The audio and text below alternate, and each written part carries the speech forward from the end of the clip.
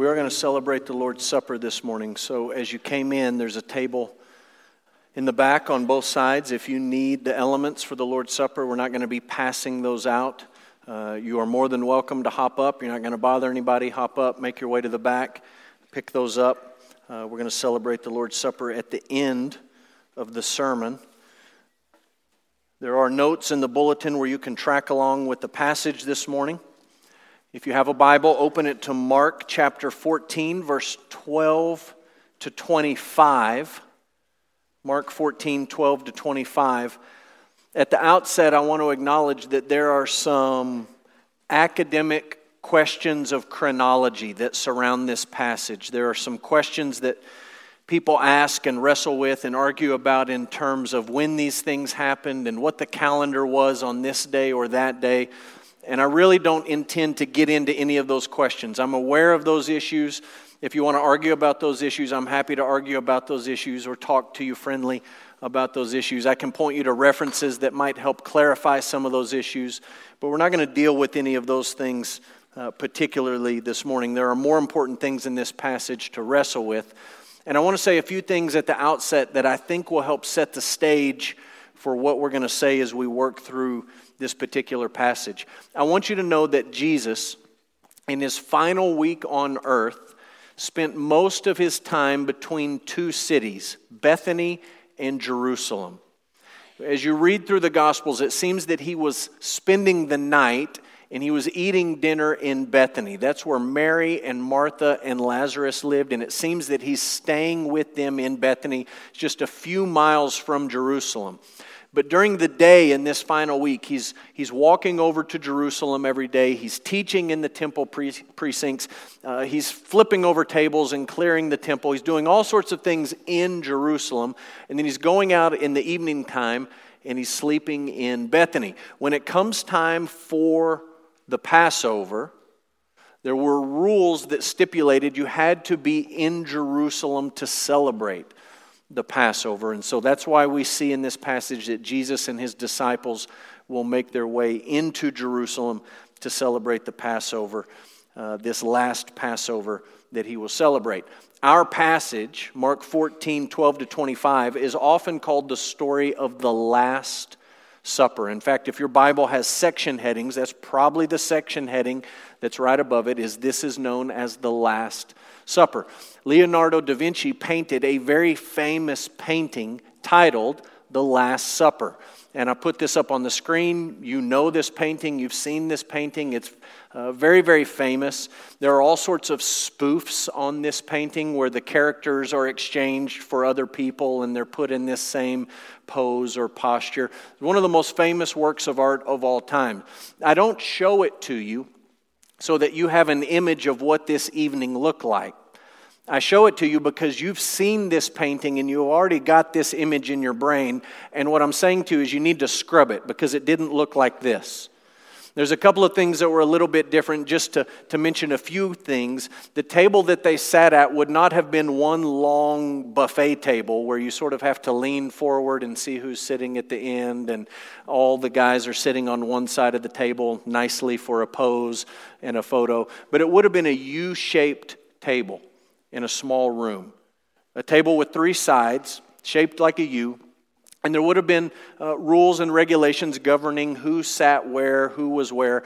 And even that word I just used, sat, is not exactly accurate because no one would have been sitting. They would have been all sort of laying on their side, laying on their stomach. Their heads would have been towards the middle of this table. Their feet would have been sticking out behind them.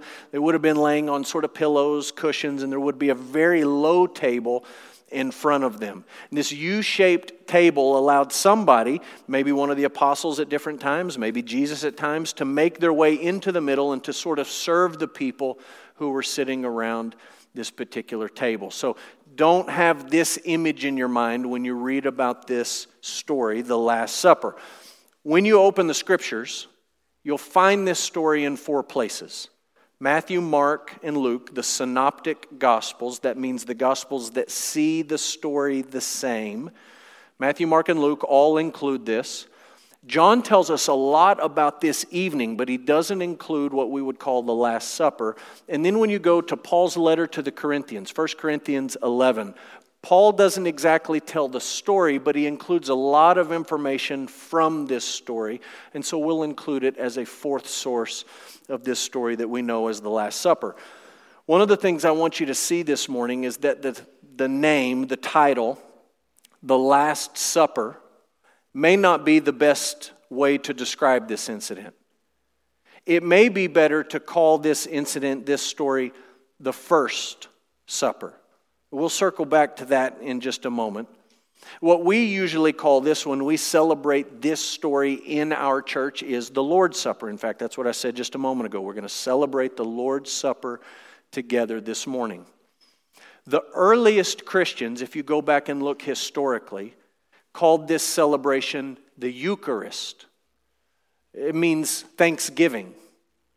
And they were acknowledging that when they went to the Lord's table, when they took the bread and they took the cup, that they were giving thanks to God for what Jesus had accomplished on their behalf. And so they would say, hey, this morning at church, we're going to celebrate the Eucharist. There are other faith traditions that usually use the word communion. It has the idea of participation and fellowship. Typically, in a Baptist tradition, we talk about celebrating the Lord's Supper. So that's what we're going to talk about in this passage this morning. I want to make one note before we get to the big idea and read this text. The upper room. They celebrate this meal in an upper room. It's likely prearranged by Jesus, just like the donkey that he rode into Jerusalem a week earlier. So we'll read in a moment that he sends the disciples into the city, into Jerusalem. He sends two of them. And he says, hey, look for a man carrying a pitcher of water. Now, as Americans living on the other side of the world 2,000 years later, we look at those instructions and we say, how was that helpful? There were probably lots of guys walking around town carrying pitchers of water. How would they know which one to find? It's actually a pretty good marker or identification mark because in Jewish culture in this day, men carried water in skins, and women would carry water in jars or pitchers. And you say, what does that have to do with men or women? I have no idea. That's just what they did. You and I do all sorts of things culturally, customs, things that we don't ever think about. But for a couple of disciples to walk into Jerusalem and to see a man carrying a jar of water would have been an unusual thing. And it was the sign that Jesus had prearranged so that they could meet up with this guy and they could go to this upper room that Jesus had prepared. Now, all of that's on the table. Let's talk about the big idea of this passage. We have sung about it already. The big idea of this story is that Jesus is the Lamb of God. He's the Lamb of God. And his death established the new covenant between God and his people. Jesus is the Lamb of God. And in his death, he established a new covenant, a new relationship between God and his people. If you want to flip through the scriptures on your own and read about this idea of a lamb, let me just give you a few places that you might look. You might look at Genesis chapter 22, where Abraham, obeying the Lord, takes his son Isaac up Mount Moriah, the very same mountain range where Jerusalem was located. And at the last moment, the Lord God provides an animal, a ram, caught in the thicket. And the ram became the sacrifice so that Isaac could live and Abraham and Isaac could go home together. The Jewish people, after that moment, would look to these mountains and they would say, on the mountain of the Lord, it will be provided. What will be provided? The lamb will be provided. You could fast forward and you could look at Exodus 12, which we're going to talk about this morning. The Jewish people celebrating the very first Passover. God told his people, take a lamb from the sheep or from the goats, young, and slaughter it and smear the blood on the doorpost so that death might pass over you, even as judgment falls on the Egyptians. The lamb died so that the people could live. You might look at Isaiah 53, which we will talk about this morning. And Isaiah 53 is talking about the suffering servant. And it says that he was led like a lamb to the slaughter. When Isaiah says that the suffering servant would be led like a lamb to the slaughter, you're to think about all these examples of these lambs in the Old Testament. And it all leads up to the Gospel of John, chapter 1, when John the Baptist sees Jesus walking and he says, "Behold the Lamb of God who takes away the sin of the world." All of that imagery and all of those ideas, all of those things that the people had been hoping for and praying about finds its culmination in this passage where Jesus, the Lamb of God, is going to die. He's going to talk about his death here. He's going to die to establish a new covenant, a new relationship between God and his people. So take your copy of the scriptures. I'm going to read this passage, and you are welcome to follow along as I read out loud. Mark chapter 14, beginning in verse 12, the Word of God says this: "On the first day of unleavened bread, when they sacrificed the Passover lamb, his disciples said to him, 'Where will you have us go and prepare for you to eat the Passover?' And he sent two of his disciples, and he said to them, 'Go into the city, and a man carrying a jar of water will meet you. Follow him. And wherever he enters, say to the master of the house, the teacher says, where is my guest room where I may eat the Passover with my disciples? And he will show you a large upper room, furnished and ready. There prepare for us.' And the disciples set out and went to the city and found it just as he had told them. And they prepared the Passover. And when it was evening, he came with the 12, and as they were reclining at table and eating, Jesus said, 'Truly I say to you, one of you will betray me, one who is eating with me.' They began to be sorrowful and to say to him one after another, 'Is it I?' He said to them, 'It is one of the 12 who is dipping bread in the dish with me. For the Son of Man goes as it is written of him. But woe to that man by whom the Son of Man is betrayed. It would have been better for that man if he had not been born.'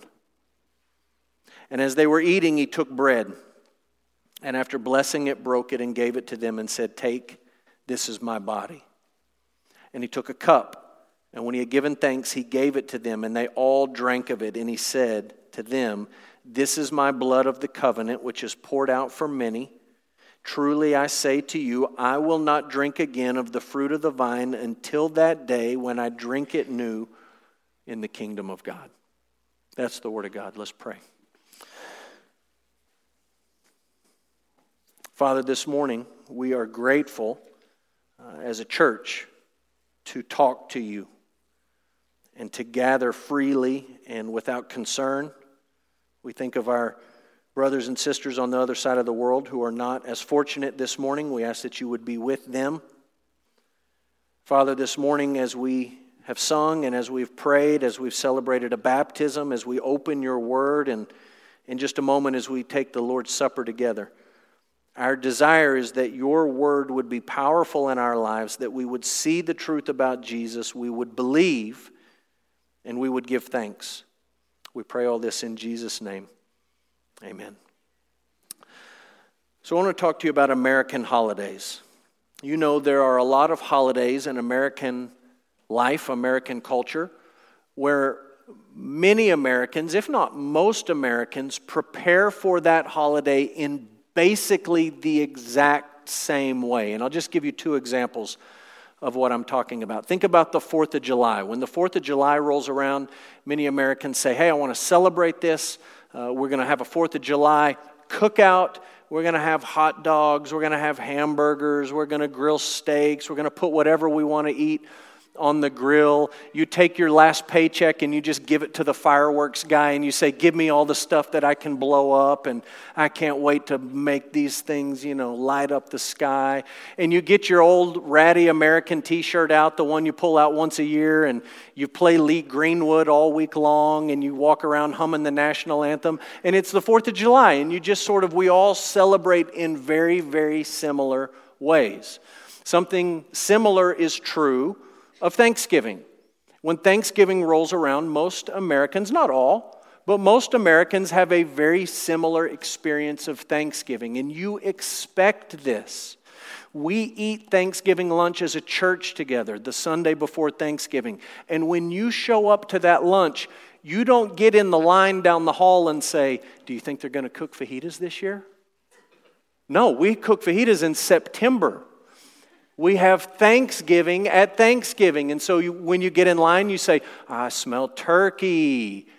If you're like me, you say, I don't want any of that turkey, but give me some ham. I want to go to Larry's Specialty Meats and get a honey glazed ham. I want to have ham, all the casseroles, all the stuffing, all the fixings, all the stuff you love, pecan pie, pumpkin pie, whatever your favorite thing is. For many Americans, Thanksgiving looks very, very similar. What I want you to understand is that for first century Jews, celebrating the Passover was a big deal. And it was not the kind of celebration where each family sort of huddled up and said, well, we want to celebrate the Passover this way. Well, this is our Passover tradition. Well, I know that you do Passover this way, but here's how we celebrate. There was none of that. There was one way that you celebrated the Passover. And you need to understand this because what Jesus is doing in this passage is he's celebrating the Passover with his disciples. So the whole thing started on a set day, not a set day of the week, but a set number day, the 14th of Nisan, usually in March or April in the spring. 14th of Nisan. The people were told to take a lamb and to slaughter that lamb at twilight. They were to take the lamb, slaughter it at twilight, then they were to take it home and they were to roast it. They were to roast it whole, and they were to eat the whole thing that night at the Passover celebration. By the time they actually ate the meal, the sun had gone down, which meant in Jewish reckoning, it was now the 15th of Nisan, and there was all sorts of things that were supposed to happen at that meal, all sorts of preparations that were supposed to be made. For example, there was to be a ceremonial removal of all leaven from the house. You can go back and read about the reason for this in the book of Exodus, but you had to get all the leaven out of the house. And when I say ceremonial, I don't mean you go to the spice cabinet and you take the leaven out and you go out in the backyard and you put it out there in the backyard for the evening. You did that. You literally took the leaven out of the house. But then you made sure there was no leaven. So you went to your kids and you said, did you look under your bed for leaven?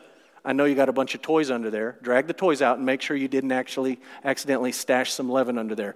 And you pull the couch cushions up and you look in the couch cushions and you say, any leaven in there? I don't see any leaven in there. And you sort through the refrigerator and you sort through your drawer that has your toothpaste and your toothbrush and all the weird places in your house where it could be. You look in all of those places and you say, all the leaven is out. And in the meal, the menu was set. The lamb was the main course. You were to eat, not surprisingly, unleavened bread. There was crushed fruit. There were bitter herbs. There was wine that was drank at this meal. All these things had important symbolism as the people had this Passover meal. And it was a structured meal. It was a 4-course meal, not like salad, then soup, then main entree, then dessert. But there were 4 courses, 4 stages to this meal, and they corresponded to 4 passing around of the cup. The cup. And these 4 stages and these 4 cups that were passed around corresponded to Exodus chapter 6, verse 6 and 7. If you look at that passage later, you'll find 4 promises from God to his people about how he was going to save them from slavery in Egypt. He's going to rescue them, he's going to free them from their slavery, he's going to redeem them, and he's going to renew a relationship with them. 4 promises, 4 cups, 4 stages of the meal, all of it symbolic.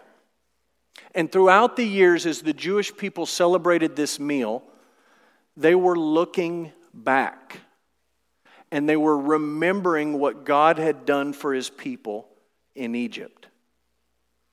What they didn't realize is all the way back to the first Passover in Egypt and all the other Passovers they celebrated, right up to this Passover that Jesus celebrated with his disciples. What they didn't realize is that when Jesus would celebrate this Passover meal with his disciples, Scripture would be fulfilled. All of those Old Testament ideas and commands were actually pointing forward to something even greater than what happened in Egypt. So I want to start off with this question and answer. How do you see Scripture fulfilled in this story? The first one is exactly what we just talked about. It's the Passover celebration itself. The Passover is fulfilled in Jesus having this dinner with his disciples. Now, for people who live when we live and where we live, for you and me, it's hard for us to understand how big a deal this was. It's just really hard to wrap your mind around it. For millennia, the Jewish people celebrated the Passover, and in their brain they said, we are remembering what happened back there. What if this 4th of July, as you're grilling out and you're about to blow up all your fireworks, your paycheck's about to go up in flames, and you're going to have watermelon or whatever you like to eat on 4th of July. What if I came to your celebration and I said to you, hey, all this 4th of July stuff, it really has very little to do with what happened in this country in the 1700s. It's really not that much about the Declaration of Independence and the Founding Fathers and the Revolutionary War. It's really not about all that stuff. It's actually about something that's going to happen tonight. You just didn't know it. It's not really most basically a look back, but it's a look forward. That's what is happening as Jesus celebrates this Passover with his disciples. He's been eager to celebrate this dinner with the disciples. But when he starts to talk about a new covenant, what he's saying is, the Passover is not just about what God did in Egypt. It's mostly about what God is going to do through his Son. All these years you thought it was just a look back. But all these years it's been looking forward to its true fulfillment, which is Jesus. So how do we see Scripture fulfilled in this story? Number 2, in the death of Jesus. The death of Jesus is promised in the Old Testament. Look what Jesus says in verse 21. He says, the Son of Man goes as it is written of him. And if you like to make notes, written is a word that you ought to circle in your Bible. As it is written of him. Not written in the newspaper, not written on Facebook, not written on a blog.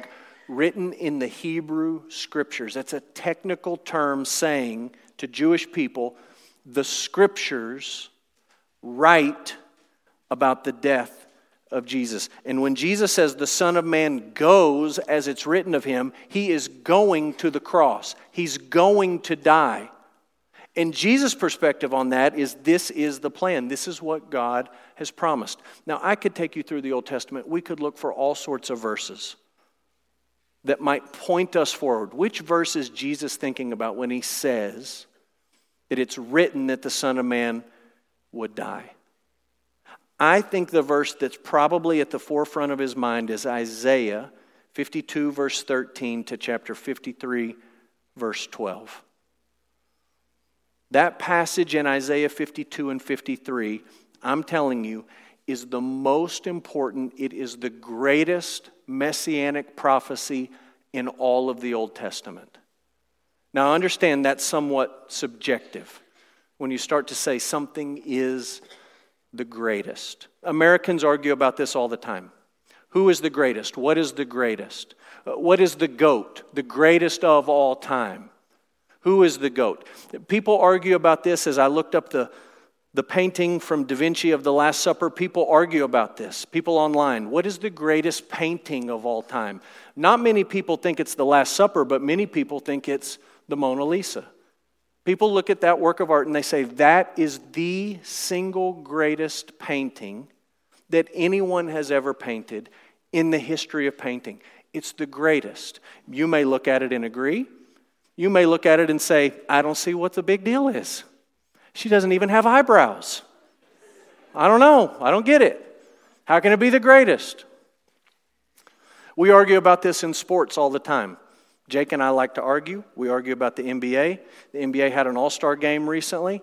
It's the 75th anniversary of the NBA, and so they had all these smart writers. They did not ask Jake or I for our vote. They had all these smart writers vote on who are the 75 greatest NBA players of all time. And at halftime of this game, all the guys on this list who were living, they marched them out and they brought them out to center court and they got applauded and all that sort of stuff. Somebody needs to tell Jake, he's looking at this list right now. Luka is not on this list yet. Jake would say Luka belongs on that list. He's not there yet. Maybe he'll get there someday. But people argue about this. And realistically, there's about 5-6 names on that list that people say, that's the greatest NBA player of all time.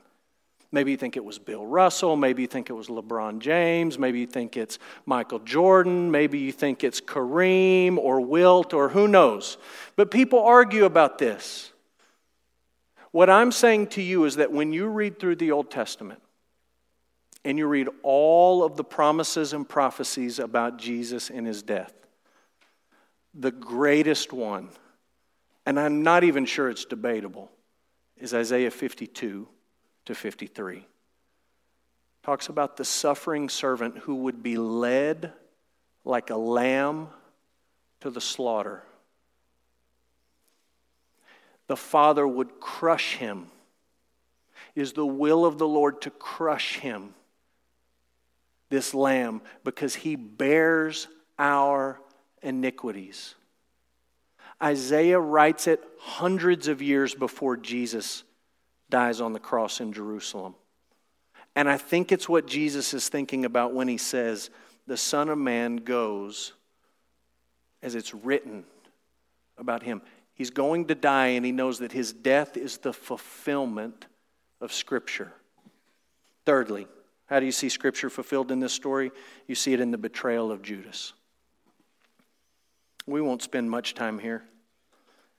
But you might notice that in verse 21, not only does he say the Son of Man goes as is written of him, but he also says, woe to that man by whom the Son of Man is betrayed. Woe to that man. When you read in Matthew, Mark, Luke, and John, and you add it all up together, you understand that Judas betraying Jesus was not an example of things spiraling out of control, but it was actually the fulfillment of Scripture. It's hard to take in, but one of those scriptures that Jesus might have in mind as he thinks about Judas and his betrayal is Psalm 41, verse 9. King David wrote Psalm 41, verse 9, and he says in that chapter, King David, that he was betrayed by a close friend and a trusted advisor and somebody who broke bread with him. And he says, this person turned on me and they betrayed me. And he's lamenting what happened. In the fullness of time, we read this gospel account and we read that Jesus, the son of David, the true king of Israel, is betrayed by a close friend, a trusted advisor, somebody who actually was the treasurer of this small group of disciples, somebody who broke bread with him. He was betrayed. And it wasn't just things spiraling out of control. It wasn't just an example of a bad thing happening to a good person. It was actually the fulfillment of Scripture. So in this story, Scripture is being fulfilled. I mentioned earlier that it's often called the Last Supper. I think it might be more fitting to call it the First Supper, because after this moment, Christian practice changed almost on a dime. Very quickly, Christian people stopped celebrating the Passover. Some of you may have gone to a Passover celebration, a Jewish Seder at some point, but most of you have probably not done that. And even those of you who have done it probably don't do it every year. It's not something that Christians have continued to practice, but what Christians immediately started doing is observing and celebrating this Lord's Supper. So in a sense, this isn't just the last supper, but it's really the first supper. And this morning, before we take the Lord's Supper together, I just want you to think about what is it that we do when we, 2,000 years later, on the other side of the world, take the Lord's Supper. What are we doing when we take the bread and we drink from the cup? Let me give you a few answers from this passage. Number one, we're examining the condition of our heart. So when you take the Lord's Supper, you ought to examine the condition of your heart. I want you to notice the question in verse 19. Jesus has said, one of you will betray me.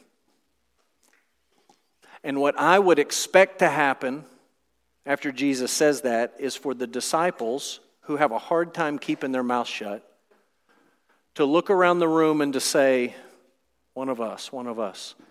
Judas, right? It's got to be Judas.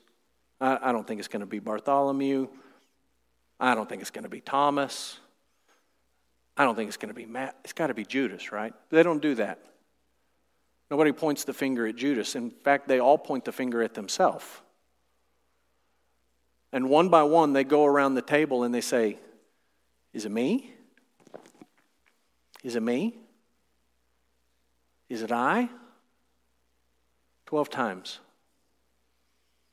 There's reflection taking place in their hearts in this moment. Am I the one that's going to do this thing? Now listen, when we take the Lord's Supper, I don't want you to sort of spiritually navel gaze and say, am I going to betray Jesus tomorrow? I don't want you to be fearful about your relationship with the Lord Jesus Christ. If you're part of the new covenant, you have great reason to be hopeful and optimistic and encouraged about your relationship with the Lord. And I don't think that Jesus would have you fret and worry and be anxious about whether or not you are truly a believer. I think there's reasons in the Bible given to give us hope and assurance and encouragement. But I also know that the Bible calls us to examine ourselves. American Christians, I don't think, are very good at this.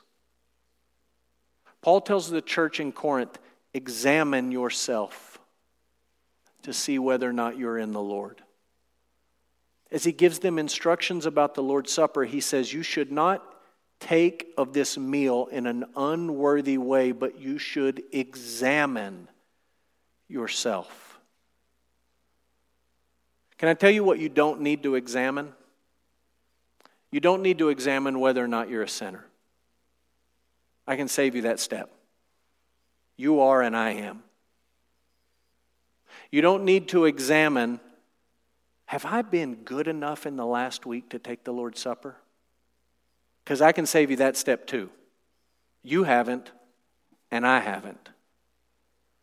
The Lord's Supper is not about whether or not you're a sinner, and it's not whether or not you've been pretty good on average over the last whatever period of time.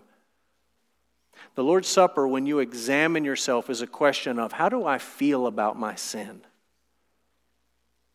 Am I justifying it? Or am I broken over it? Do I try to explain it away as if it's no big deal? Do I make excuses for it? Or do I acknowledge it before God with a broken heart? The question is not, are you a sinner? The question is, are you repenting of sin? Are you turning from sin? And are you trusting in the Lord Jesus Christ? That's the question you examine yourself on when you take the Lord's Supper. How do I feel about my sin? And am I trusting in the finished work of Jesus? His body broken for me, His blood shed for me, to establish this new covenant, this new relationship. You examine yourself. Corey preached on Wednesday, for those of you who were here. He preached on the passage right before ours, Mark 14, 1 to 11, and I thought he made a great point. just thinking about this question of examining ourselves. He made the point, and I'm circling back to Judas. Judas had everybody fooled. Nobody instinctively pointed the finger at him. He had everyone fooled. It wasn't hard to do, and I'll be honest, it's not hard for you to do either.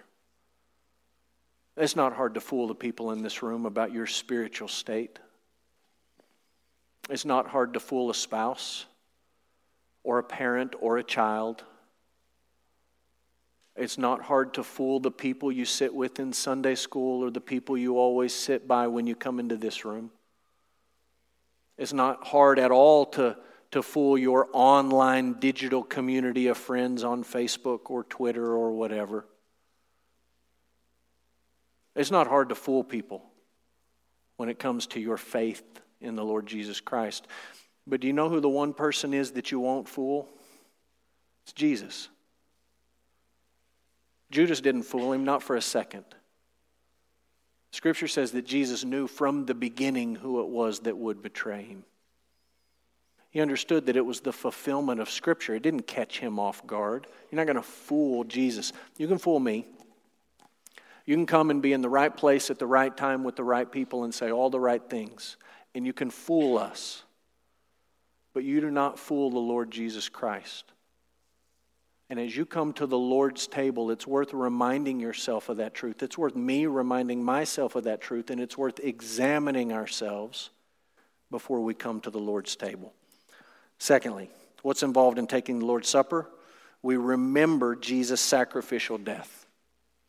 We're looking back and we're remembering. The Bible is literally filled with examples of God telling His people to remember. Remember. You need to remember this. And more often than not, they don't remember and they forget. They forget who God is and they forget what God has done for His people. And yet He keeps sending prophets. And the job of the prophets is to say, hey, don't forget. You've got to remember who God is and you've got to remember what He's done for His people. That's what we're doing in the Lord's Supper. We are remembering what Jesus has done for us. Something that we do not, did not, will not, cannot deserve. An act of grace where Jesus laid down His life for His people. We remember when we take the bread. We remember that in His body He bore our sins. We remember that the one who knew no sin became sin for us. When we take of the cup, we remember that Jesus shed His blood. He gave His life that we might have life. Peter talks about this in the letter of 1 Peter, and we read these verses often when we take the Lord's Supper. He Himself bore our sins in His body on the tree. When you take of the bread, that's what you remember. He carried my sin when He died on the tree. Why? That we might die to sin and live to righteousness. By His wounds you have been healed. You were straying like sheep, but have now returned to the shepherd and the overseer of your souls. Peter talks about the blood of Jesus. He says in 1 Peter 1:18 and 19, knowing that you were ransomed from the futile ways inherited from your forefathers, not with perishable things such as silver or gold, but with the precious blood of Christ, like that of a lamb without blemish or spot. When we take of the bread and we take of the cup, and we read Jesus saying, this is my body, this is my blood. We don't think there's anything magical or mysterious or mystical happening. That those things are actually being changed into the body and blood of Christ. We understand He's using a picture. He's using an image. He's using metaphorical language. Just like when He says to His disciples, I'm the door. I'm the vine. I'm the good shepherd. He's teaching them and He's teaching us here. He's helping us to remember that in His body He carried our sins, and with His blood He redeemed us from our sins. So we remember His sacrificial death. Thirdly, what's involved in taking the Lord's Supper? We proclaim the Lord's death until He returns. Look at Mark 14, verse 25. Jesus says, "Truly I say to you, I will not drink again of the fruit of the vine until the day when I drink it new in the kingdom of God." This is a beautiful way to frame the Gospel of Mark. Some of you were here a few weeks ago. We looked at Mark chapter 1. You might just flip over. Mark chapter 1, verse 15. Jesus says at the very beginning of his ministry, the time is fulfilled, the kingdom of God is at hand. Repent and believe the gospel. The kingdom has come. It's here. With the person of Jesus Christ, the kingdom of God has come. And now in Mark 14, we read this verse that says the kingdom is coming in the future. And we talked about this. This is the mystery of the kingdom of God. It has come and it is coming. It's already here and it's not yet here. You can enter it today and be part of it now, and yet you still wait for it and long for it in the future. This is the origin story, the Gospel of Mark, the Gospel accounts. It's the origin story of our kingdom. And when I say our kingdom, I'm not talking about the United States of America. I'm talking about a far greater kingdom, a far more important kingdom. I'll celebrate the 4th this summer. Blow stuff up, play Lee Greenwood, wear my red, white, and blue. But this is a greater kingdom. It's our true home. And this is where it begins, with the coming of the King. At the outset of his ministry, he said, the kingdom of God has come. And at the very end of his life on earth, he said, one day in the kingdom, we'll eat this meal together. This is the origin story of our kingdom. Every kingdom, every nation has an origin story. The United States has an origin story. It's the 4th of July. It's the Declaration of Independence. It's the Revolutionary War. It's the Founding Fathers. It's all of that stuff. It's our origin story. There's a war being waged on the other side of the world right now. And in part, not in whole, but in part, it stems from a disagreement about the origins of kingdoms. One group of people say, we have our own beginning as a people. We are our own people. And this other group of people looks and says, no, you're our people. We're your people, and that's our land, and you're part of us. And they're fighting a horrific war, even as we speak. Every kingdom has an origin story. This is ours. It's the gospel. The King has come. The kingdom of God is at hand. And the kingdom of God is coming. We look for it. We wait for it. The book of Revelation makes this promise. Revelation 11:15, the kingdom of the world has become the kingdom of our Lord and of his Christ, and he shall reign forever and ever. When that scripture is fulfilled in the future, what Jesus is saying is that he will sit down with his people in that kingdom and he will eat and he will drink. The king with his people in his kingdom. And you know the beautiful thing about the Lord's Supper? When you celebrate the Lord's Supper, whether you stand on this stage and do it or you sit in that chair and do it, when you celebrate the Lord's Supper, you are proclaiming the death of Jesus and the coming of his kingdom until he comes back. You may never in your life preach a sermon, lead a Bible study, teach a Sunday school class. But the Bible says, 1 Corinthians 11, when you take of the Lord's Supper, when you celebrate the Eucharist, when you participate in communion, you are proclaiming the death of Jesus until he comes back. This is what we're doing this morning. We start by examining our hearts. Not to ask whether or not we're sinful people, but to ask whether we're repentant people and we're believing people. We look back and we remember what Jesus has done for us. He gave himself. He died as a sacrifice. And we look back and remember that. And we look forward and proclaim that we believe he's coming back. That the kingdom of this world will become the kingdom of the Christ. And when that happens, we will eat with him and drink with him in his kingdom. If you are a follower of the Lord Jesus Christ and you've obeyed His command to be baptized, we invite you to celebrate the Lord's Supper with us this morning. What I'm going to do is I'm going to give you a couple of minutes to examine yourself. It's not a time where you're supposed to work up fear or false emotions, but it's just an honest moment for examination. To ask yourself, how do I feel about my sin? Am I repenting of it and believing in the Lord Jesus Christ? And it's an opportunity for you to look back and to remember what Jesus has done for us, and it's an opportunity for you to look forward in faith to the day when Jesus returns.